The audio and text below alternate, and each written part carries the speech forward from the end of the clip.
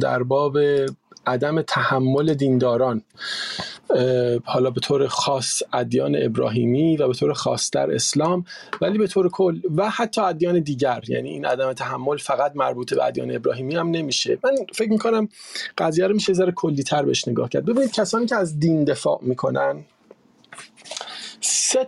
به من فکر میکنم سه دسته استدلال هست که اینا قابل بررسیه. کسانی که از دینی دفاع میکنن، این سه گروه به نظرم مهمترین گروه های استدلالی است. بقیه ممکنه یه حرفایی بزنن ولی قشنگ هیچ استدلال درستی پشتش نیست. این سه دسته رو میشه جدا کرد. یک، اون دسته از کسانی که میگن آقا دین ما درست است، یعنی میگن حقیقتی پشتشه، یعنی میگن ما یه تعهدی به حقیقت داریم، وقتی فهمیدیم حقیقت یک چیزی است، مثلا قرآن کلام خداست و این حقیقته، دیگه ما بهش تعهد داریم دیگه با حقیقت که نمیتونیم شوخی کنیم. من باید این حقیقت رو به دیگرانم بگم، من باید در مورد برکشیدن این حقیقت تلاش بکنم، من باید نمیدونم تبلیغ این حقیقت رو بکنم، حالا به هر مدلی که میتونم. این دسته اول، یعنی کسانی که از میگن آقا این دین ما حقیقت است. این یک. دسته دوم کیان؟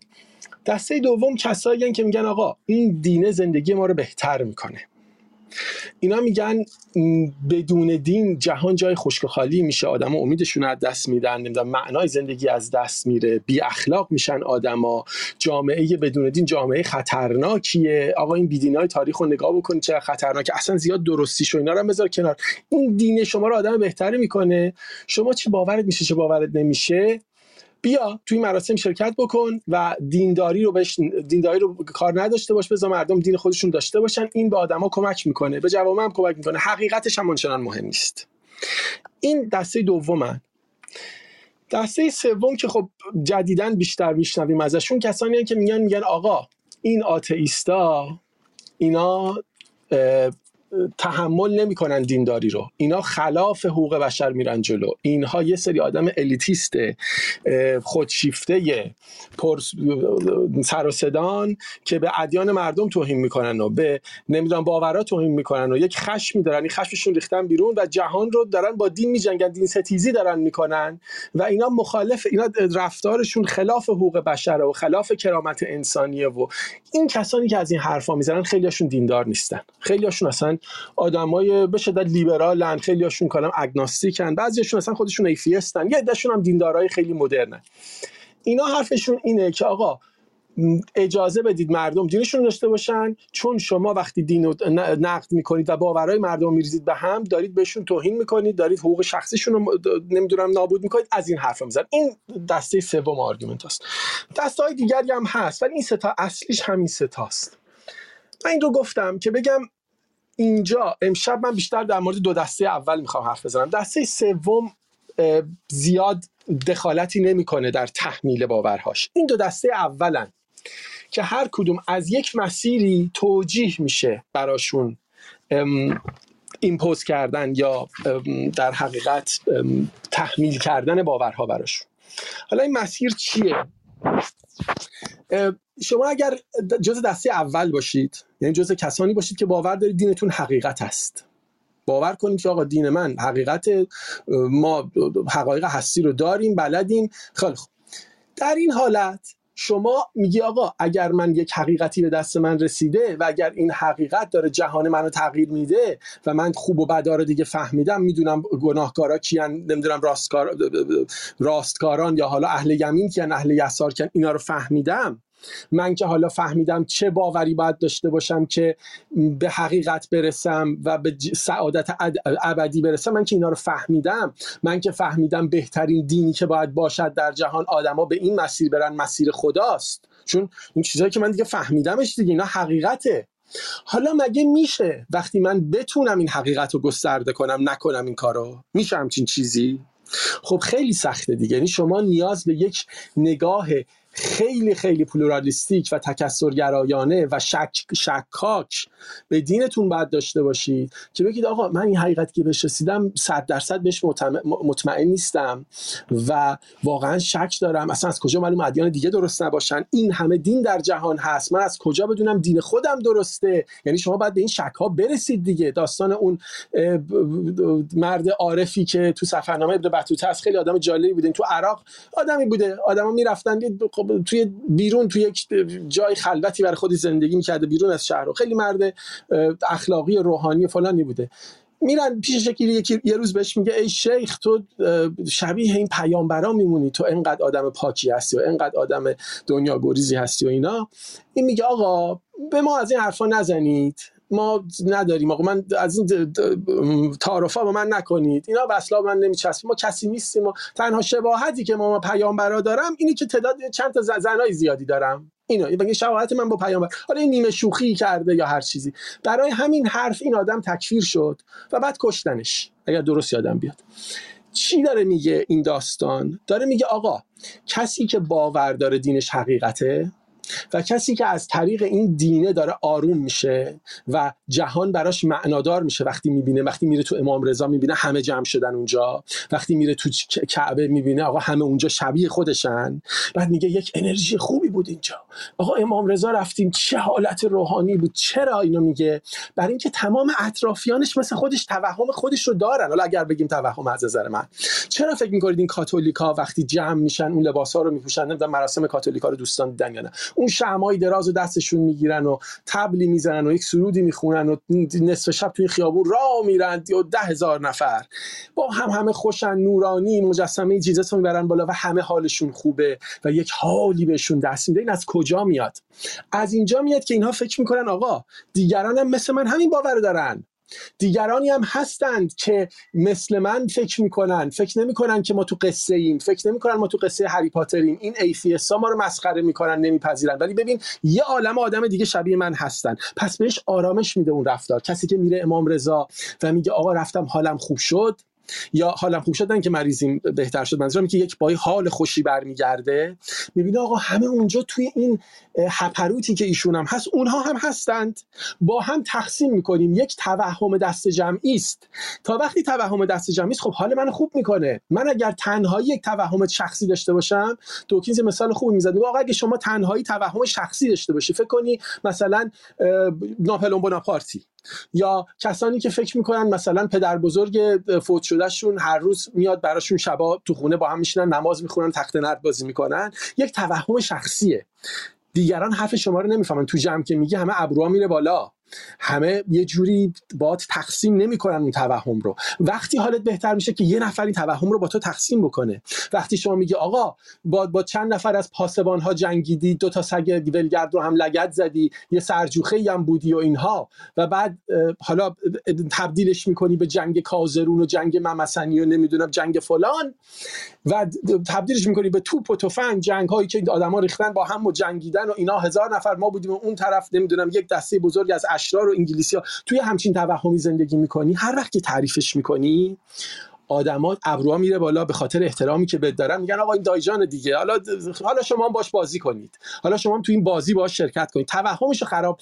میفهمی که دیگران با شما این توهمو تقسیم نمیکنن، میفهمی که پشت سر مسخرت میکنن، حالت خوب نیست. درسته که تو جمع این داستانا رو میگی ولی اینو میفهمی که بده. ولی همین که مشقاسمی پیدا شد و این توهم رو با شما شیر کرد، تقسیم کرد، حالت بهتر میشه. حتی اگر اولش به مشقاسم میگی نه آقا تو کجا بودی، تو که تو جنگ کازرون نبودی که، برو گم شو، اصلا چه دروغ میگی. بعد مشقاسم میاد و شما رو تایید میکنه، بعد میبینی آقا یه توهم دیگه تنها نداری، توهمت تقسیم شد، یه شاهدی هم پیدا شد بر اینکه دروغ نیست. خب حالت بهتر میشه. مشقاسم رو هم میپذیری به عنوان کسی که در جنگ کازرون بوده، در این دروغ، در این افسانه شرکتش میدی. دیندارام همینن. وقتی میبینن که آقا در جایی ما هستیم که توهم مشترکه، حالشون بهتر میشه. معلومه که حالشون بهتر میشه. حالا باید چه کرد؟ حالا شما با یک دیندار وقتی داری توی جامعه زندگی میکنی، آیا میشه این توهم تو به خانوادت ندی؟ مگه شدنیه؟ مگه من میتونم کنار خانواده‌ام زندگی کنم و حداقل سعی نکنم بهشون بگم آقا این باوری که من دارم درسته؟ حداقل به تو تاریخی این بوده، آدما به زور بچه‌هاشون رو وادار به نماز خوندن می‌کردن، به زور وادار می‌کردن زنشون چادر سرش کنه، به زور بهش گفتن آقا خدا میگه، جلوی خدا که نمیتونی وایسی، تو خونه من که نمیتونی کفر بگی، نمیدونم کافر که نمیتونه تو خونه من باشه، نجس میشه. نمیتونسته تحمل بکنه که کنار کسانی زندگی کنه که باور او رو خرافه میدونن، باورش رو توهم میدونن. پس چیکار می‌کرده؟ از انواع و اقسام توپ و تشر و مجازات و پاداش و انواع و اقسام چیزا استفاده می‌کرده و همینطور از این مسئله که آقا من حقیقت دارم و اگر به حقیقت من باور بکنی به سودته استفاده می‌کرده که دیگران رو به گونه‌ای مثل خودش بکنه، چون راحت‌تر میشه جهانش، چون توهمش دیگه تنها نیست، توهم تنها نداره، توهم دست جمعی داره و این حالش رو خوب می‌کرده. از یه مسئله دیگه هم که بهش نگاه بکنی، شما چه بدونی این توهمه چه ندونی این توهمه، یعنی هر دوش فرق نمیکنه. وقتی در قدرت هستی ممکنه تظاهر بکنی به این که من مسلمان شدم، مثل بنی امیه، مثل همین ابو سفیان و نمیدونم ابولهب و اینا وقتی که چیز شدن پذیرفتن اسلام رو، اینا که واقعا نپذیرفتن، که مسلمان‌ها ریختن تو شهر، ریختن تو مکه. آخه چطور میشه کسی که یه سال قبلش لشکر کشیده یا 2 سال قبل بوده جنگ خیبر فکر میکنم و خواستن اینا رو بکشن و مسلمان‌ها رو نابود بکنن و تو و باشون قرارداد بستن که آقا کاری به کارم نداشته باشیم، تو شهر خودشون نشستن، مسلمان‌ها با شمشیر ریختن تو شهر و میگن دست دست به دین خدا وارد شدن، فی یدخلون فی دین الله افواجا. خب آقا مگه میشه من یه روز مسلمان بشم؟ این که واضحه، این که دیگه آشکاره که ابو سفیانی که گفت آقا من ایمان آوردم داره دروغ میگه. دیگه همه این رو دیگه هیچ آدم ابلهی نمیتونه بپذیره که آقا میشود که یک آدمی که تا دیروز فحش میداده، مسخره میکرده، باور داشته محمد دروغگوه، باور داشته فتنه‌گره، باور داشته اینا دزدن، امروز که خنجر رو گلوش کشیم یهو ایمان آورده. نه، ما میدانیم، یعنی که مسلمانای اون موقع میدانستن که آقا این ابو سفیان داره تظاهر میکنه. بارها اطرافیان حضرت محمد، علی و دیگران بهش گفتن آقا این بنی امیه دارن دروغ میگن ها. ولی میدونید سیاست چه بوده؟ سیاست این بوده که آقا ما این دین رو ایمپوز میکنیم، ما این دین رو فشار میاریم بر دیگران. این لا اله الا الله اشهد ان لا اله الا الله محمد رسول الله که اینا میگن کافیه. رفتار اسلام از این منظر به شدت دقیق و درست بوده که میدونسته وقتی من الان به ابو سفیان گفتم این خنجر رو گلوته، میگی یا نمیگی؟ و وقتی بگو که این حقیقتی که ما بهش میگیم باور میکنی که این حقیقت هست یا نه؟ اونم خنجر رو گلوشه، معلومه که میگه بله آقا اشهد ان بابا من ایمان آوردم. ولی شما 3 بارم ازش میپرسی، وقتی که تکرار کرد دیگه نمیتونه حرفشو پس بگیره. یعنی رفتار اسلام چگونه است؟ میگه آقا اگر کنار من هستی یا جزیه میدی، یا از این مملکت باید بری، از اینجا بری، یا باید با من بجنگی، یا اینکه باید به زبان حداقل اعلام بکنی که مسلمان. این زبانی که اعلام کردی بعدش چی میشه؟ از فرداش باید مسجد بیای، مسجد نیای میگیم آقا مگه شما به زبان نگفتی اشهد ان محمد رسول الله؟ گفتی، مسجد چرا نیومدی؟ اون وقت حتی مثل تو ماوراءالنهر اینجا چیز گذاشته بودن، حاضر غایب میکردن زمان قتیبة ابن مسلم که آیا کی اومد مسجد کی نیومد. تو قوم همین کارو کرده بودن، به زور میگفتن حالا دلا شید، حالا راست شید، حالا خم شید، حالا راست شید. یعنی میگفتن آقا مهم نیست تو قلب اینا چی میگذره، مهم اینه که وقتی ما داریم کنار اینا زندگی می‌کنیم، اینا به زبان وقتی گفتن دیگه جرئت نکرد تو خلوت خودش هم حتی بگه که این دین تقلبیه. حداقل در عموم نمیتونه بگه دین تقلبیه، تو خلوتش هم اگه بگه یواشکی باید بگه. یه نسل 2 نسل هم که بگذره دیگه تو خلوتش هم نمیگه که من قبول ندارم، به زبان این رو گفتم. تموم میشه، گسترده میشه. این بخشی از گسترده شدن تاریخ اسلامه، این که دیگه شکی درش نداریم. ما که میدانیم یه بخش بزرگی از این شبه جزیره عربستان وقتی حضرت محمد مرده برگشتن به دین خودشون، گفتن آقا محمدی هم نبوده، دروغ بود، آقا برگشتن سر دین خودشون.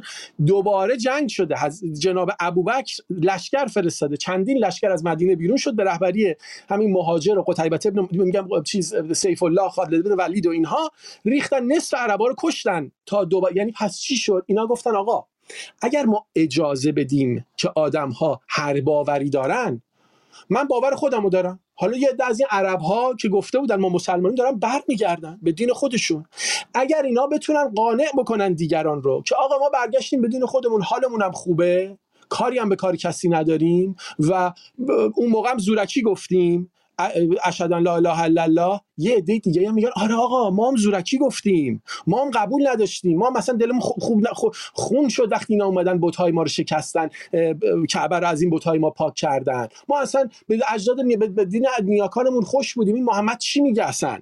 برمیگشتن اینها. ولی شما وقتی این اجازه رو نمیده یعنی چی؟ یعنی میگه آقا من باور من اگر قرار باشه باز باشه تهش، من ممکنه باورم از دست بدم، ممکنه اکثریتم از دست بدم، ممکنه قدرتم از دست بدم. درستم میگن. فکر میکنید چرا بنی امیه بعد از اسلام اینا حتی گزارش شده که در محافل خصوصی نه تنها شراب میخوردن بلکه قرآن رو میذاشتن از دور با تیر کمان میزدن وسط قرآن رو میخندیدن.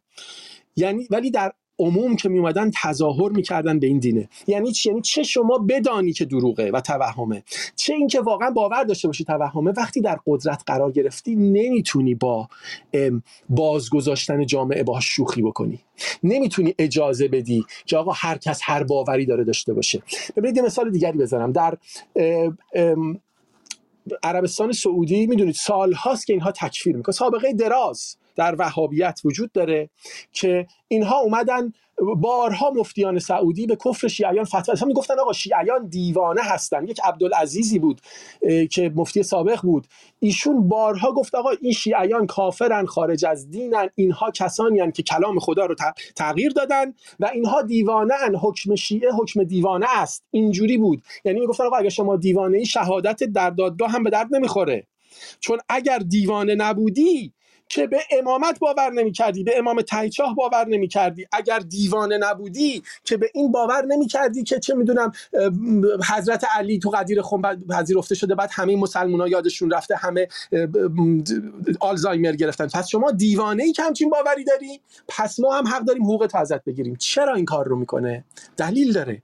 برای اینکه آقا اگر من مفتیم با اون بالام و اجازه بدم مثلا شیعیان بیان گسترده بشن و من باشون بحث کنم، یه جایی هم از پسشون برمیام، یه جایی هم از پسشون برنیام، این شانس رو میدم به جامعه که اگر یه عده دلشون خوش بود به شیعه بودن برن شیعه بشن. خب معلومه قدرت من کم میشه، معلومه موجه بودن من کم. اگه جا بدم ایتیستان فعالیت بکنن و نشون بدن ما آدمای شادی هستیم، آدمای خوشحالی هستیم و زندگی خوبی هم داریم، اصلا لزومی نداره مسلمان باشیم، خب باز دوباره کم میشه، قدرت من کم میشه. برای وقتی شما قدرت دینی دارید امکان نداره بتونید اجازه بدید که دیگران در کنار شما باورهایی داشته باشن که باوراشون رو تبلیغ کنن و اینکه شما باورتون رو ایمپوز نکنید. نمیشه. یعنی شما وقتی به عنوان کانستیتوشن دینی در قدرت هستید چاره ای ندارید به جز اینکه دینتون رو تبلیغ، به جز اینکه دینتون رو به زور بکنید. این اتفاق در مورد ابن سینا افتاده. یعنی ما میدانیم ابن سینایی که یعنی ابن سینایی به اون بزرگی در آقای غزالی تو تحفة فلاسفه میگه آقا 3 دلیل آورده برای کفر جناب ابن سینا. ابن سینای بزرگ بهش گفته آقا، نه فقط ابن سینا، فارابی هم همینطور، گفته آقا اینا اعتقاد به قدیم بودن عالم دارن، یعنی میگن جهان قدیم است، حرف ارسطو رو میذارن، این فیلسوف کافر. اول ارسطو رو تکفیر کردن. چرا تکفیر کردن؟ گفتن آقا اگه ما در ارسطو رو باز بذاریم این باعث میشه که یه عده‌ای وقتی رفتن ارسطو خوندن شاید بگن این بیشتر به عقل جور در میاد. خب آقا بیشتر به عقل ما جور در میاد که خدا که از هیچ نمیتونه خلق کنه، باید این ماده اولیه‌ای باشه، این به عقل جور. من میخوام بگم آقا این کلام خدا حقیقت است. شما اگه میخوای با حقیقت من دلیل و مدرک جلوش بیاری و منم پاسخی نداشته باشم، خب ممکنه دکونم از دست بدم، مجبورم تکفیرت کنم، چون دیگه اون وقت دیگه غزالی نیستم. میگه آقا میگه جهان قدیم، 1 2 میگید آقا خدا فقط به کلیات علم داره، مگه میشه؟ اینم نمیشه. خدا به جزئیات هم علم داره، حرف ابن سینا بود دیگه. و سوم میگه آقا معاد جسمانی رو داری چیز میگه، میگه معاد جسمانی نیست. آقا ما مشخصا باور داریم که اگر من معاد جسمانی رو ازش بگیرم نصف پیروانم ایمانشون رو از دست میدن، من نمیتونم اجازه بدم، پس مجبورم تکفیرت کنم. با این تکفیر ما چه میکنیم؟ در ایرانش هم الان داره میشه دیگه، شیعیان به گونه دیگری به دیگران زور میگن. مگه شما میتونی اجازه بدی که بهائیان در ایران به قدرت برسن؟ معلومه که نمیشه. شما اگر دین تو ایمپوز نکنی، بهاییان رو سفله و نادان و در زلال و این چیزها ندانید، مگر شدنیه؟ باید به گونه‌ای باشه که بهاییان اونقدر احساس سختی بکنن که مجبور بشن مسلمان بشن، یا اگر مسلمان نمیشن در خلوتشون یواشکی. چون اگر اجازه بدی آدم‌ها خودشون در پی حقیقت بگردن، به خیلی راحت ممکنه دیگه شما در قدرت نباشید. پس جزء دفینیشن و جزء تعریف دینداری است، به خصوص دینداری در قدرت، دینداری که به خصوص از حقیقت حرف میزنه، یا دینداری که میگه جهان با دین بهتره. اون دو مدل اول که توضیح دادن، کسانی که میگن دینداری برای زندگی خوبه، حالا حقیقتشو بذار کنار، یا کسانی که میگن حقیقت. هر دوی این دو دسته مجبورن ایمپوز بکنن. حالا از چی استفاده میکنن؟ مثلا religious persecution، یعنی شما رو دستگیر میکنن. اون اتفاقی که در اروپا میافتاد، شما به جرم جادوگری یا به جرم باور نداشتن به کتاب مقدس به راحتی میبردن. اگر شما همسایه‌تون رو میخواستید در آتش سوختنش رو ببینید، خیلی خیلی راحت بود. یک نامه به اسپانیش اینکویزیشن می نوشتید، به این تفتیش عقایدی که توی اسپانیا قرن 16 هم درست شد، که آقا این همسایه من دیدمش که در خونه جادوگری میکرد و من مشاهده کردم که رفتارهای جادو. روز بعد این خانم رو یا اون آقا رو، معمولا زن بودن، میبردن آویزانش میکردن، از دست به گونه عجیبی بود، دستا رو پشت میبستن و از پشت دست شما رو میکشیدن میآوردن بالا، این کتف شما میبردن آویزون میکردن. آنچنان فشاری میومد که آدما 1 دقیقه 2 دقیقه هم نمیتونستن تحمل کنن. میآوردنش پایین، میگفتن میگی جادوگری یا نه؟ میگه بابا من جادوگر نیستم، به خدا مثلا نمیدونم جادوگری چیه. دوباره میبردنش بالا، 10 بار این کارو باش میکردن. میگه آقا غلط کردم، من میگم جادوگرم. و بعد میگفتن آقا بابا خودش هم که اعتراف کرد جادوگر است. تمام.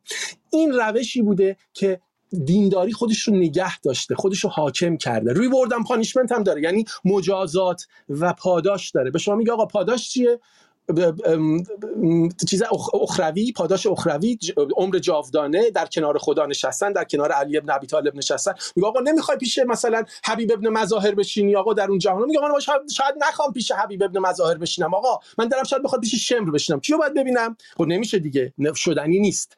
و از اون طرف هم میگه آقا اگر اینا رو گوش ندی، جزای یعنی لعنت شدن ابدی در انتظارته. لعن ابدی یعنی آخر یه کاری میکنی که اون آدمه اگر هم از زور شما نترسید، از زور جهان، از زور وعده شما به آتش بترسد. بسیار هستن دیندارانی که این روزها من میبینم، میشناسمشون یا میبینیم خودمون، کسانی که سنشون رفته بالا، اصلا تمام عمرش ویسکی خورده، یه تکونی خورده، احساس کرده نزدیک مرگ، احساس کرده داره پیر میشه، گفته آقا نکنه اشتباه باشه، ما حداقل نمازمون رو شروع کنیم خوندن. و دیندارا دوست دارن که آدم‌ها حتی اگر شده نماز شکسته بخونن، روزه هم نگیرن، مهم نیست، ولی توهین به دین ما نکنن، نگن خدا رو قبول ندارن، نگن، یه احترامی بزن. همین برای آخونده کافیه. میگه آقا شما به امام حسین ما توهین نکن، بیا اینجا بشین، حالا عرقت هم میخوری با خودت مربوطه، ولی به زبان بگو که این یک حقیقتی حداقل پشتشه. بشین نمازت هم بخون، شاید در آینده یک چیزی نصیبت شد. خب این توی ادیان ابراهیمی به شدت زیاده. یک چیزی فقط در مورد کروسید ها بگم، در مورد تاریخ جنگ هایی که مسیحیان را انداختن. یکی از مهمتریناش همین، یعنی اولین کروسیدی که اتفاق افتاد، اگر درست یادم بیاد فکر میکنم سال 1055 باشه، شاید من اشتباه میکنم، یا شاید معذرت میخوام 1096. این پاپ، اگر حالا اسم این پاپ عزیزم من یادم نمیاد، حالا فکر میکنم پاپ اربن 2 بود. بله پاپ اربن 2 بود. ایشون اومد سخنرانی کرد، گفت آقا مگه شما باور ندارید مسیح درست است؟ من گفتم بله. شما میتونی بشینی و ببینی کلام مسیح داره به لجن کشیده میشه؟ شما میتونی بشین، مگه باور نداری مسیح درسته؟ میگه بله. میگه خب حالا که شما باور داری مسیح درسته، یه عده دروغگو، یه عده راهزن، یه عده نمیدونم بی اخلاق، یه عده بیمار به نام مسلمان اومدن دارن میگن پیامبر تقلبی داریم، یا آدم متقلب. چطور میتونی شما بشینی و گوش بدی همچین چیز رو؟ میشه؟ شما شرف نداری؟ شما مسیحی نیستی؟ مگه خود مسیح نگفته بود که 2 تا پیرن داری یکیشو بفروش شمشیر بخر؟ برای همین موقع گفته بود که این وقت از خدا دور. خب پس چی میشه؟ حالا جمع بشید شوالیه‌ها که بریم از این ترکان سلجوق اینجا رو پس بگیریم. اونقدر کشتند هر دو طرف از هم دیگه که از کشته پشته ساخته شد تو این جنگ‌های صلیبی. چرا؟ برای اینکه شما چاره‌ای نداری وقتی طرف مقابل رو با باور مختلف دیدی، یا حذفش کنی چاره‌ای نیست. یا اینکه باید بپذیری که باور اونم میتونه درست باشه. این یعنی چی؟ این خیلی نکته مهمیه. اگر شما باش دست دوستی دراز بکنی یعنی چی داری بهش میگی؟ داری میگی آقا ممکنه تو درست بگی، من چیکارت کنم؟ من باید بپذیرم که تو هم بخشی از این جهانی. یعنی چی؟ یعنی باید بپذیرم که ممکنه حقیقت تو هم درست باشه. خب اگر اینو بپذیرم که حقیقت خودم رو نقص کردم، اگر اینو بپذیرم که دیگه نمیتونم ادعا بکنم حقیقت من حقیقت، مجبورم تو رو حذف کنم یا مجبورم وادارت کنم که کانورت کنی. همین کاری بودی که مسیحیان به زور مسلمان‌ها رو میگفتن کانورت کنین، اینا هم اونوریا رو میگرفتن به زور میگفتن باید تغییر بدید. دیگه به زبان بگو لا اله الا الله، همینو که گفتی خاموش، حالا برو رد کار. با اردنگی هم بیرونش میکردن. این رفتار اگر اتفاق نمیافتاد، این ادیان بزرگ برجا نمیماندن. ادیان کوچکی که توسط بعضیا درست شدن، مثلا می‌بینید یه عارفی بوده یک کالتی هم برای خودش درست کرده، اینها چرا به جا نموندن؟ اکثرشون برای اینکه این توانایی سرکوب مخالف رو نداشتن، یا به گونه‌ای اومدن گفتن آقا باورت شخصیه، هر کی دوست داشت قبول کنه، هر کی دوست نداشت قبول نکنه. برای همینه که دراویش هیچ وقت اونطوری به قدرت نرسیدن. حالا دوره‌های میشه گفت که مثلا چه میدونم دراویش صفوی و اینها رو من که باش کار ندارم، ولی به طور کل این نگاه عارفانه و درویشانه کمتر تونسته خودش رو مثل ادیان به راحتی گسترده کنه. چرا؟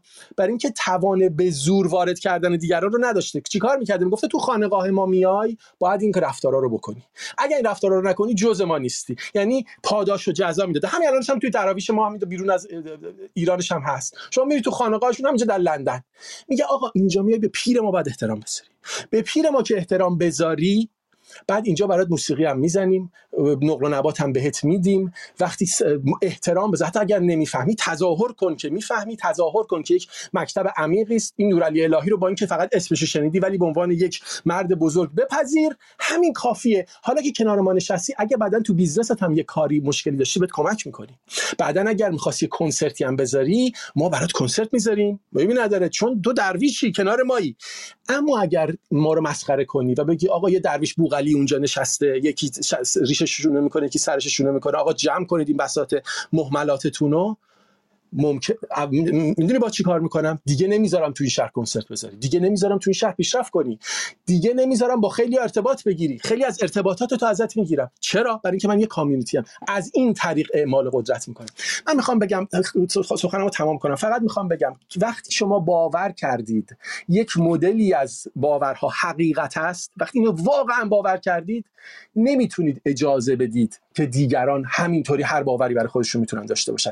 فقط وقتی شما میتونید همچین اجازه ای رو بدید که به یک حقیقت بالاتر باور کنید که آقا حقیقت یک مسیره، تو جیب منم نیست، یک مسیر نگاه نقادانه و نگاه علمی و نگاه صادقانه به هستی است. من تو این مسیر سعی میکنم درست ها رو کشف کنم، هر جا فهمیدم درسته من غلطه میذارمش کنار، درست بعدی رو میذارم به جاش.